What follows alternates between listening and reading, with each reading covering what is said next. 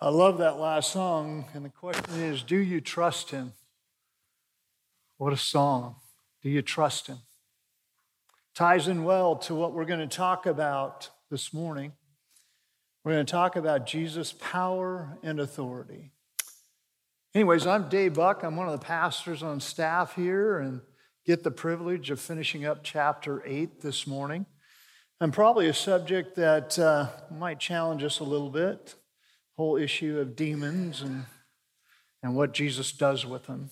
So there's an outline too. If you've got it, you can follow along. We'll do some fill-ins.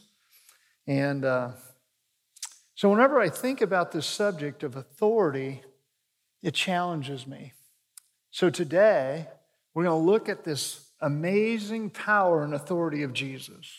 So join me as I pray. Lord, thank you so much for allowing us to be in your house, to study your word, to rely on you. I pray too, as John was talking about, whatever's going on in our lives, I pray that we bring them to you. You have the authority and the power to take care of us. Help us to depend on you. So Lord, guide and direct our time. Help my words honor your text. And most of all, I pray that we all bring you glory. Thank you for loving us. And all God's people said, amen. Have you ever considered Jesus' power and authority? Have you ever encountered somebody that has true power and authority? Our family, some of our kids had to get orthodontic work, and the dentist, or the orthodontist we go to, he was a dentist in the Navy. And so he always tells my son stories about his time being on an aircraft carrier and being a dentist on an aircraft carrier. And one time he told this story that goes well with this. He had never met the captain of the ship. And the ship has 5,000 people on it. The captain came in one day into his office and had a problem with his tooth. Put him in the chair, the dentist did, and he said, "Hey, do I need to stop all operations on this ship while you work on my tooth?" And the dentist said, "I don't think so." And he grabbed the phone, the captain did, and shut down all operations on the ship by his word, by his power and authority. And the dentist asked him, he said, why did you do that? And he said, "Because you hesitated and said, 'I think.'" He went ahead, worked on the man's tooth. After the tooth was fixed, captain grabbed the phone and said, "Resume operations." And as the orthodontist was telling us that story, he said, "I encountered true power and authority. There wasn't anybody on that ship questioning him to say, you can't or cannot stop the ship." I don't know if you've ever watched any documentaries about aircraft carriers. There's thousands of things going on. And that one man had the power and authority to shut things down or start things up. If you have a military background, you know exactly what I'm talking about. And why I'm saying that is oftentimes I don't know if we think enough about Jesus' power and authority. We've been in this series, and the last 4 weeks, starting with Josh White, and then Roger Papa, and then Eric last week, they've been talking about Jesus' power and authority. Even last week, Jesus says, "Calm down," and the sea calmed down. Matthew, the author of this gospel, he is convincing us that Jesus has all power, he has all authority to be our King and Lord. The first 4 chapters of Matthew talks about him. Jesus has the right to the throne. And then in chapters 5 through 7, we called it the Sermon on the Mount. He says, I have the authority to tell you how to live in my kingdom. And if you recall, when we went through that sermon, let me just give you a few traits that you have to live in his authority, under his authority. One is you must be born again. You have to be born again to live in Christ's kingdom. Second thing, you have to be salt and light in a dark, secular world. You got to be praying. You got to be giving. You got to be fasting. You got to become a humble person with a servant attitude. I love when I teach a gifts class and people go, I want to know what my gift is. And I go, start with the one I know you have. Start serving. And they go, well, I got to have a different gift than that. And I go, no, you all got that one. Now let's work on other ones. Invest in heavenly treasures. Invest in people. Bear fruit. Learn how to be kind and patient and gentle. Be doers of the word. So in 1 through 4, he says, Jesus is the Messiah, the one to come save us, and he will rule as king. In chapters 5 through 7, he says, this is how I want you to live in my kingdom. And in chapters 8 and 9, he does miracles. And he does the miracles to validate his authority and his power. That makes sense? So Matthew's trying to create a picture for us to understand that Jesus has complete power and authority. He demonstrates it because he first takes care of some people's needs, not their wants. He healed the sick.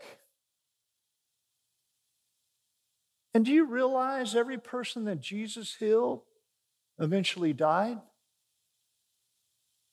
I think the prosperity gospel people need to think about that. Jesus healed them to show his authority, and they still died. If they didn't, they'd be around today, and we could ask them some fun questions. And the reason they died is because this is not our home. Jesus took them to be at home with him. He did it to prove his authority. He also showed he had compassion on the unloved in our society. And that's the topic I want to really tackle today, is do you ever consider his power and his authority in your life? Jesus always teaches profound truths to change people's lives in a profound way. Jesus demonstrated he had the authority to tell us how to live in his kingdom. Most of us struggle with that because we don't want to live the way he's telling us to live. I'll tell you, let him take control of your life. It is so much better. He demonstrates he has authority over nature. Eric preached on that last week.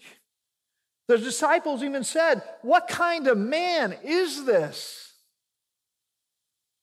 Take yourselves and put yourselves in that boat for a second. You think you're going to die because the waves are crashing in. And Jesus is sleeping because he likes to be rocked to sleep.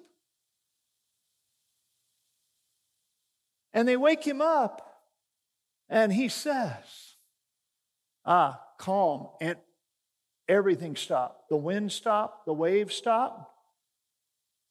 And now remember, these were fishermen. They understood the ocean. They understood it as this torrent. It was a crazy thing to be around. And this man stops it all. Jesus is teaching them. He has complete authority and complete power. Matthew chose his wording when he said a great calm happened, basically meant they were freaked out. You would have been too. Now we're going to look at Jesus has authority over the spiritual realm. But I need to give you a little background as we talk about the spiritual realm. There's actually two realms considered in Scripture: the eternal kingdom of God and the temporary kingdom of Satan, or what we call the limited kingdom. And I remember I was teaching a class one time, and some people in the class were saying, help me understand that. And the carpet I was standing on was similar to this up here. I don't know if you can see it. There's a bunch of white dots all over this carpet. And let's say that's the whole universe. And God, or through Jesus, says, that's mine. I own it all. And this one little dot right here, this speck called Earth, that's Satan's temporary kingdom for a limited time. And by the way, Jesus owns that too. So I want you to get the picture that God's eternal kingdom, He owns it all. And for a limited time, happening in Genesis chapter 3, with the fall, Satan got power. He's the prince and the power of the air over this earth. So there's a warfare. There's a battle going on. And guess what? Oftentimes we're caught in the middle of that battle. The eternal kingdom, in Psalms 16 says this, the Lord is king forever and ever. The nations will perish from His hand, or His land. Jeremiah 10:10, but the Lord is the true God. He's the living God, the eternal God. The earth quakes at His wrath, and the nations cannot endure His rage. The false kingdom of Satan. In John 12:31, it says, now is the judgment of this world. Now the ruler of this world will be cast out. Amen. That's good news. In Ephesians 2:2, in which you once walked, following the course of this world, following the prince and the power of the air. That's a reference to Satan. The spirit that is now at work in the sons of disobedience. We live in a world, a philosophical world that's controlled by Satan. So when the world's doing it, you should go, no. You're not supposed to follow the world. It's not controlled by God. Jesus stated in 14:30, in John chapter 14:30, I will no longer talk much with you, for the ruler of the world is coming, and he has no claim on me. And we will see in this text, he has no claim on Jesus. So God's plan is to redeem man. He is to redeem the world. He's to reclaim His kingdom on that dot. He already has everything else. He's taking it back. And that's what's going on in Scripture. So let's look at this encounter with two demon-possessed men and what Jesus does. But I want to start with a quote by C.S. Lewis. People make two mistakes in considering demons and demon activity. Either they discount it or they think nothing of it, or they become too fascinated or preoccupied with it. Demon activity is real. It's more active in some darker regions than others. But it's something the Christian should not live in fear of. For Christ has won the victory over such evil forces. In this section, Jesus will demonstrate His power over the spiritual realm. Again, put yourself with Jesus. He just calmed the storm, and now He's going to show up and encounter these two demon-possessed men. Jesus demonstrates He can heal anyone. Isn't that good news? Have you ever encountered somebody and you go, man, I don't know? Well, you don't know is the operative thing. Jesus can save anyone. And He's going to validate that in a few moments with these two men. Jesus heals the lame. He heals the outcast. He calmed the storm. He healed the possessed. So if you got your outline, follow along with me. Point number one is this: a violent and dangerous situation.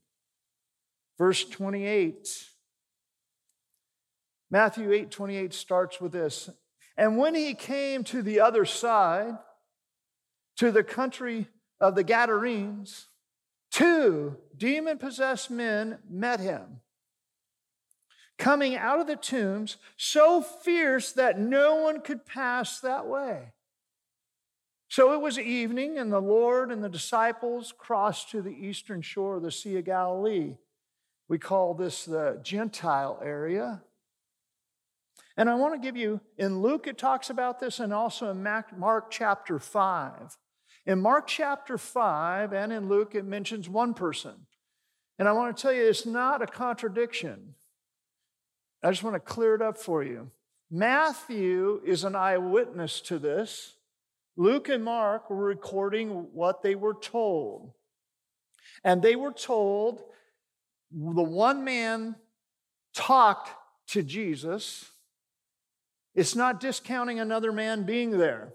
For example, let me just explain it this way, just for clarity. Yesterday, I was at a wedding. Actually, I officiated the wedding. It was for Megan and Elijah. Elijah works here. He's on staff. He got married, so we're excited. It was a lot of fun. But I sat down with a friend I hadn't seen for quite a while, and we talked. Now, I didn't say his wife was there, did I? But she was there. So what Luke and Mark do is they talk about the one that speaks to Jesus. So I just want you to get that in your mind. It's not a contradiction. Does that make sense? Somebody go, okay. In the first service, one person said, yeah, I got it.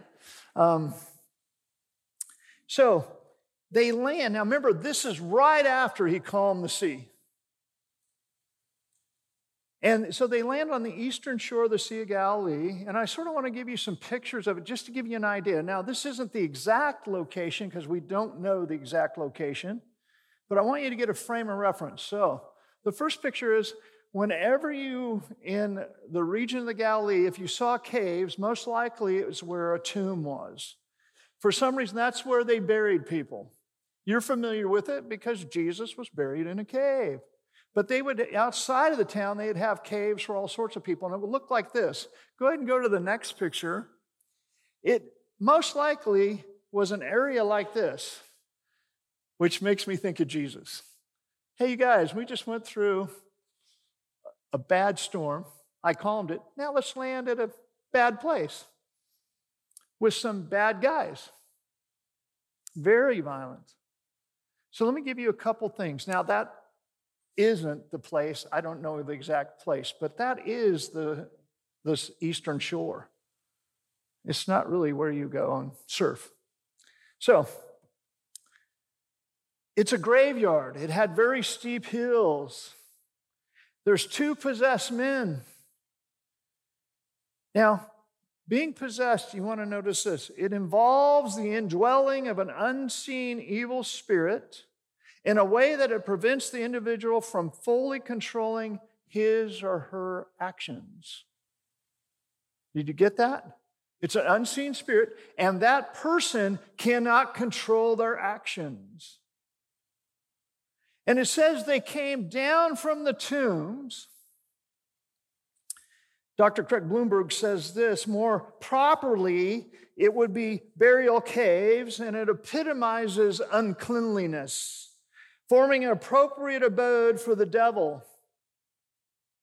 And he said Satan regularly dwells in that which is the most profane. They had the higher ground. They were violent men. We know from Mark chapter 5, they would even cut themselves.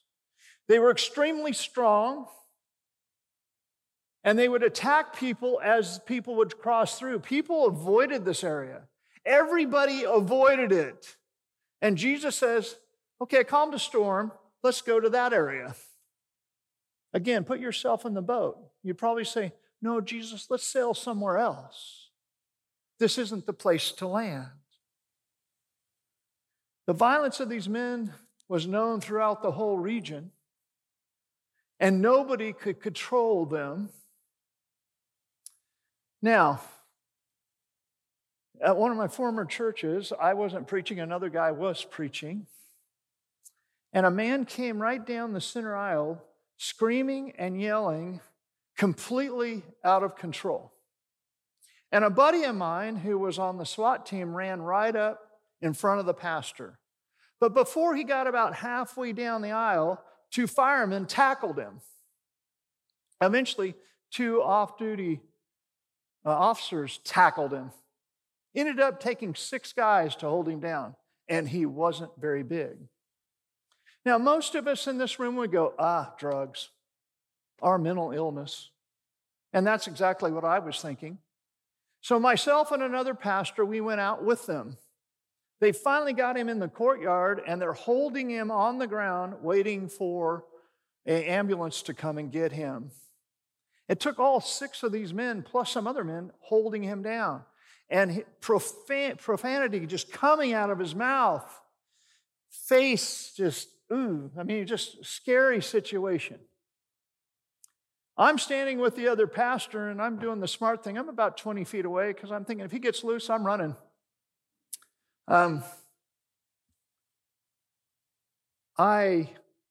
He finally turned his head, and he looked at me and the other pastor, and complete calmness and clarity says, I don't want to talk to those 2 men. This was weird. The other pastor said to me, that guy's possessed. In our culture, we avoid demon possession. We say drugs, we say mental illness, we come up with all sorts of things. If you've ever been to Africa, it's quite different. You know where they start with? We think that person's possessed. Let's take care of that first before we try and figure out something medically. I think they've got it right. These guys were violent in this passage. You did not pass through there because most likely you would get beat up or killed. You know what I find interesting? You might have heard the term recently. They're talking more and more about it, called gateway drugs. Anybody hear that term? Just somebody shake a head. Okay, good. And gateway drugs are about drugs that you would take a drug and eventually lead you to take a different drug that's more controlling. Let me give you a little Greek history. In the 1st, 2nd, 3rd century, they had a lot of temples they would go and worship at. They would give drugs, the word's called pharmakia in Greek, and that's where we get our word pharmacy. And they would give drugs, and the drugs were to help induce a spirit to indwell you. It's a gateway drug. Oftentimes, I've wondered if people that are controlled by drugs, have they allowed evil spirits into their life? Because you know what? Even our society says, those drugs are controlling that person. The drug is, or is something else controlling it? So drugs were often used to encounter evil spirits. Number 2 on your outline, the demons immediately recognized Jesus. Look at this in verse 29, and behold, they cried out, what have you to do with us, O Son of God? Have you come to torment us before the time? Let me give you 4 observations. The demons talked to Jesus. I want you to catch that because the human is not talking, the demon is. And we know from Mark chapter 5, it says a legion of demons. And if you know anything about legion, that's about 6,000. So somebody in that legion is talking to Jesus. Second thing you need to notice, the demons recognize who Jesus is. They didn't recognize anybody else. Something else that's intriguing. Remember, these guys are designed to attack and kill anybody that comes along. They run down, they notice Jesus. In Mark chapter 5, it says they hit their knees and bowed before him. What? They realize this is Jesus. Then the demons knew there was an appointed time for their judgment. It's interesting, Kenny Phillips is also on staff here, and last week he was asking me about my sermon, and he went and read the text, and he came back and he goes, "Hey, did you notice?" And I'm like, "Been studying the passage." He said, "Did you notice this though? The demons are fearful of the eternal lake of fire. They're frightened and they know that's their destiny. And they're saying to Jesus, 'Whoa, this isn't our time. Are you sending us there?' And when he told me that, I started thinking, I've met people in my life go, 'Well, I'll be in hell partying with my friends.' And I'm thinking, the demons are afraid of the eternal lake of fire. You should be too. I mean, I'm talking about the person that said, 'I'll be partying with my friends in hell.' The demons knew, this is number 4, it was an eternal judgment. And we know that from Matthew 25:41. Then he will say to those on his left, 'Depart from me, you who are cursed, into the eternal fire prepared for the devil and his angels,' which are demons." See, they knew. They knew Jesus had authority. They knew Jesus had power. And by the way, they didn't attack him. They would have lost. Jesus knows who they are, and they know who he is, and they're afraid of him. Look at this. The demons only spoke. They had taken complete control over these men. I think this is also encouraging. These men, they could not cry out for help at all. And Jesus had compassion on them. This should give you great hope. I don't know if you know anybody, but I have relatives and I have good friends that have handicapped kids that can't speak. Jesus can save them. That's good news. They don't have to speak. These men couldn't speak, and Jesus is going to save them.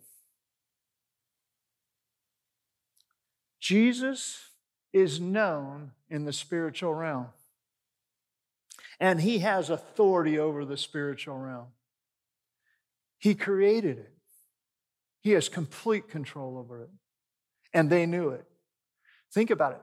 6,000, a legion, and they're bowing the knee at Jesus, and they're saying, "It's not our time, right?" Look at their request, number 3. Now a herd of many pigs was feeding at some distance from them, and the demons begged him, saying, "If you cast us out, send us away into the herd of pigs." In the Gospel of Mark, it says the herd was around 2,000 pigs. Let me give you some truths from this little text. Let me give you 3 of them. First thing I want you to learn about demons is this. Demons need a physical body or some place to exist. Here's their request. Now, it's a unique request. They ask for pigs. Why pigs? Well, first of all, it should take you back to the Levitical laws. Jews are not allowed to eat pigs. How many of you had bacon this morning? Good. Well, you're not a Jew. You're okay. My observation is the Levitical laws forbid Jews from eating pigs. Demons are saying, "Send us to a place that you don't like and we'll survive." Now, this is interesting. There's 2,000 pigs, and they're not too far from a Jewish area, Jews weren't allowed to raise pigs. It was forbidden by the law. So just keep that in your mind as we go through this. Second thing about demons is Jesus has authority to send demons anywhere. He has power, and they knew it. He had great power, more power than that ship captain.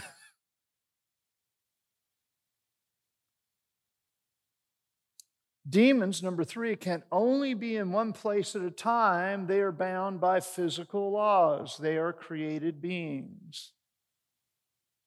Notice, though, demons know he is all-powerful and he has complete control. Notice, too, that Jesus hasn't talked yet. Jesus just listened. So get the picture in your head. You're standing there. Jesus is in front of you. These men run down the hill. They bow at him. And they know, the apostles and disciples know, these guys are possessed. And Jesus, finally, they realize Jesus has all the power and he can do whatever he wants. And so they're making a request to him. So look, Jesus eventually speaks. Look at point 4 with me. Jesus exercises his authority. It's in verse 32. He said to them, "Go." So they came out and went into the pigs, and behold, the whole herd rushed down a steep bank into the sea and drowned in the water. Mark chapter 5 gives us a little bit more in his statement, but not too much more. Jesus, in that section said, Jesus said, "Come out of the man, go." He didn't say a lot. Just by the power of his word, they went into the pigs. Remember, they request going into the pigs.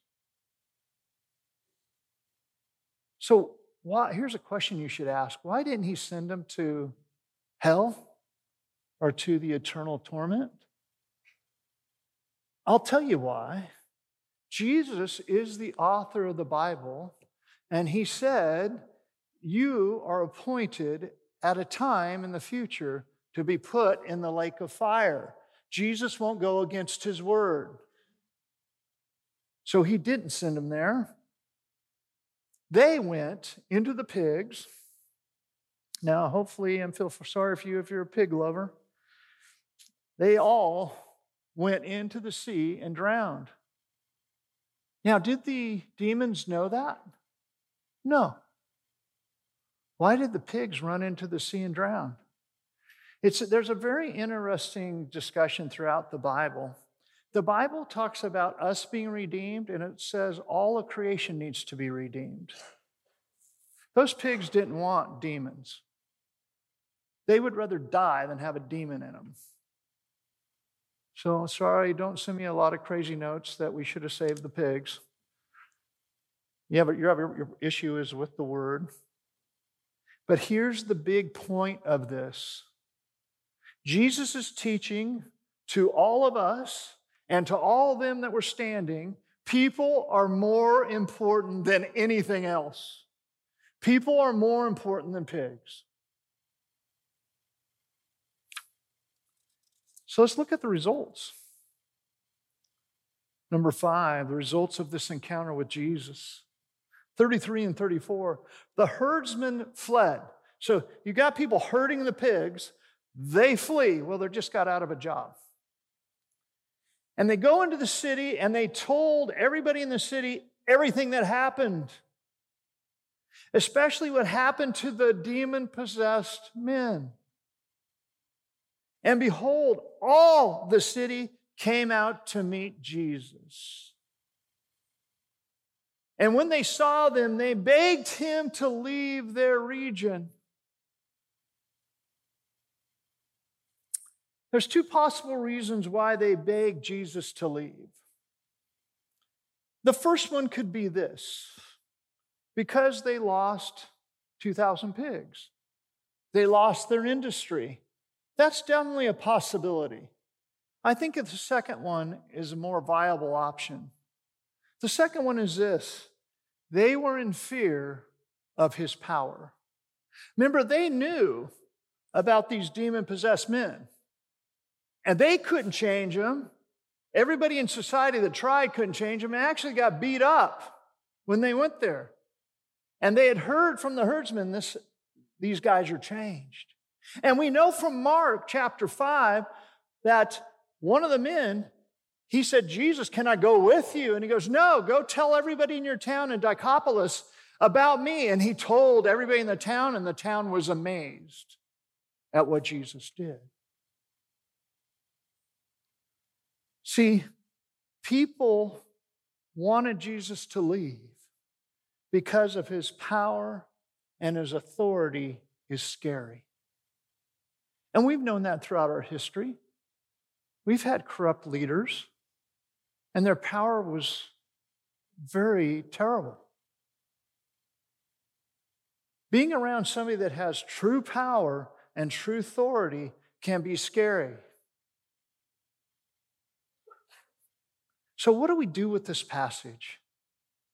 Let me give you three things, three insights from this passage that you need to know.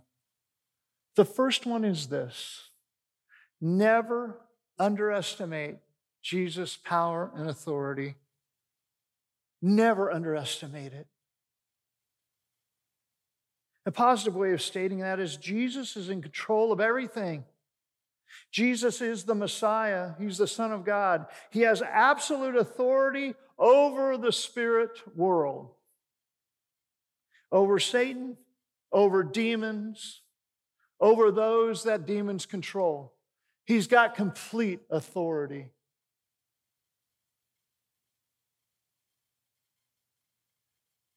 He expelled a legion of demons, and they went because of his word. That's power. And it's a preview to the final judgment of all evil spirits. In Revelation chapters 20 and 21, we find out the ultimate judgment takes place. The demons of Satan are cast into the lake of fire because Jesus cast them there. And those that don't believe.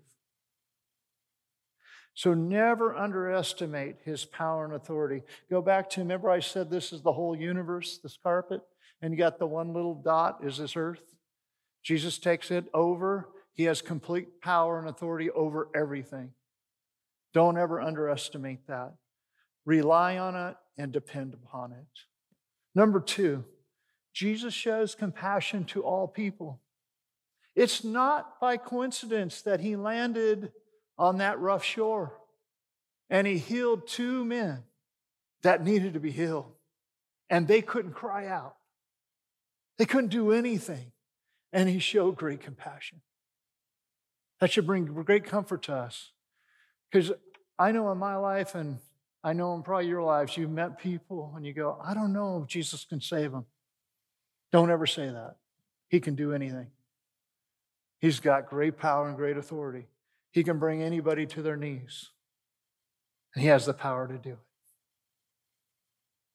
Number three, don't forget this. This is why you want to be on Jesus' team. He wins. He wins the battle. He wins the battle over Satan. That's good news. That's amazing news. So now we're going to take communion together. And I think what an appropriate message. Because, Jesus said to us, he has power and authority, and we're supposed to remember it. He has power and his authority saved two men that could not cry out. They could not ask for help. And Jesus saved them. And Jesus says, when we take communion, you need to remember what he did for you and I on the cross. He did it to save your soul when you were crying out. But he also saved those that couldn't cry out. So we're going to take communion. And I want to remind you a few things about it. First of all, Paul exhorts us. He says, I want you to examine yourself to see where you are in the faith. He's not saying you're not a sinner.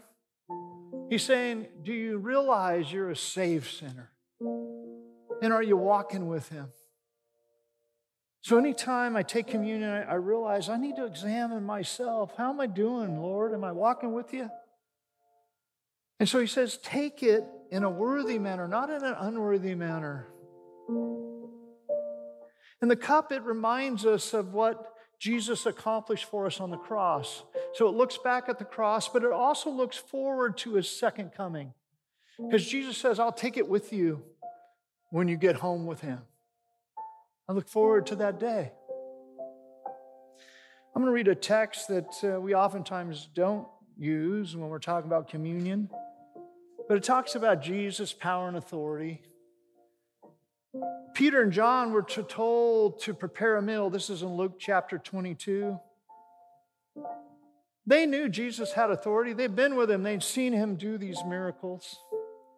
And he said to them, Jesus said, behold, when you have entered the city, a man carrying a jar of water will meet you. Follow him into the house that he enters. And tell the master of that house, the teacher says to you, where's your guest room, where I may eat the Passover with my disciples? And he will show you a large upper room furnished. Prepare it for them. And they went and they found it just as Jesus told them. See, Jesus has power and he has authority. And they knew it. When Jesus said do something, you did it. And they prepared the Passover. And the hour came and he reclined at the table and the apostles with him.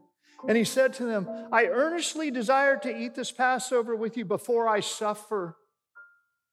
The apostles knew it was an important meal. And then he says this, for I tell you, I will not eat it until it is fulfilled in the kingdom of God. Then he took the bread, and when he had given thanks, he broke it and gave it to him, saying, this is my body, which is given for you. Do this in remembrance of me. Then he took the cup, and when given thanks, he took it, he divided it among them.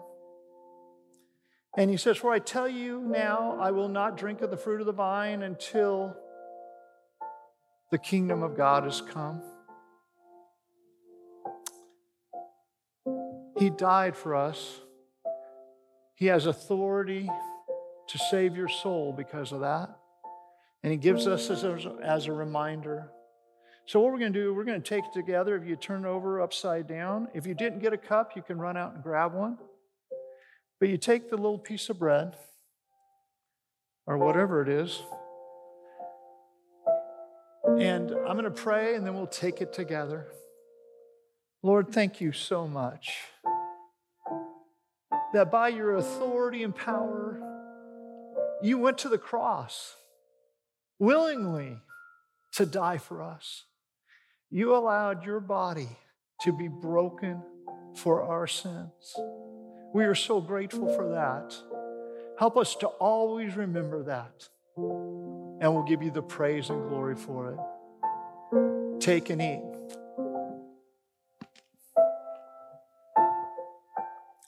Then he took the cup.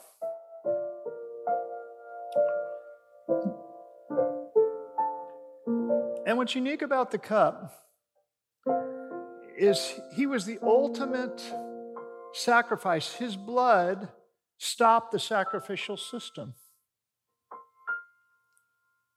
He paid for your past sins with his blood. He paid for your present sins and your future sins with his blood.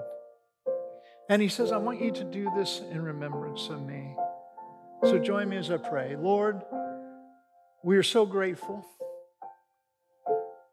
that you made a new covenant with us. And you said, no more sacrifices. I am the ultimate sacrifice.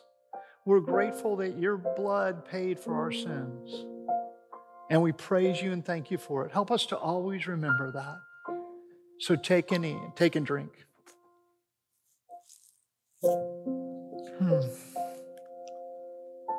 Let's pray. Lord, thank you for this day. I thank you that you saved two men that couldn't cry out, and that you're teaching us to look out for the person that we even think couldn't be saved. We know you can do it by your authority and power, and we're grateful for it. I pray that you go with us and help us to understand, too, there is a spiritual battle, and we need to depend on you to take care of it. And we thank you for loving us. Thank you for dying on the cross for us. Can't wait to be with you. In your precious name we pray. Amen.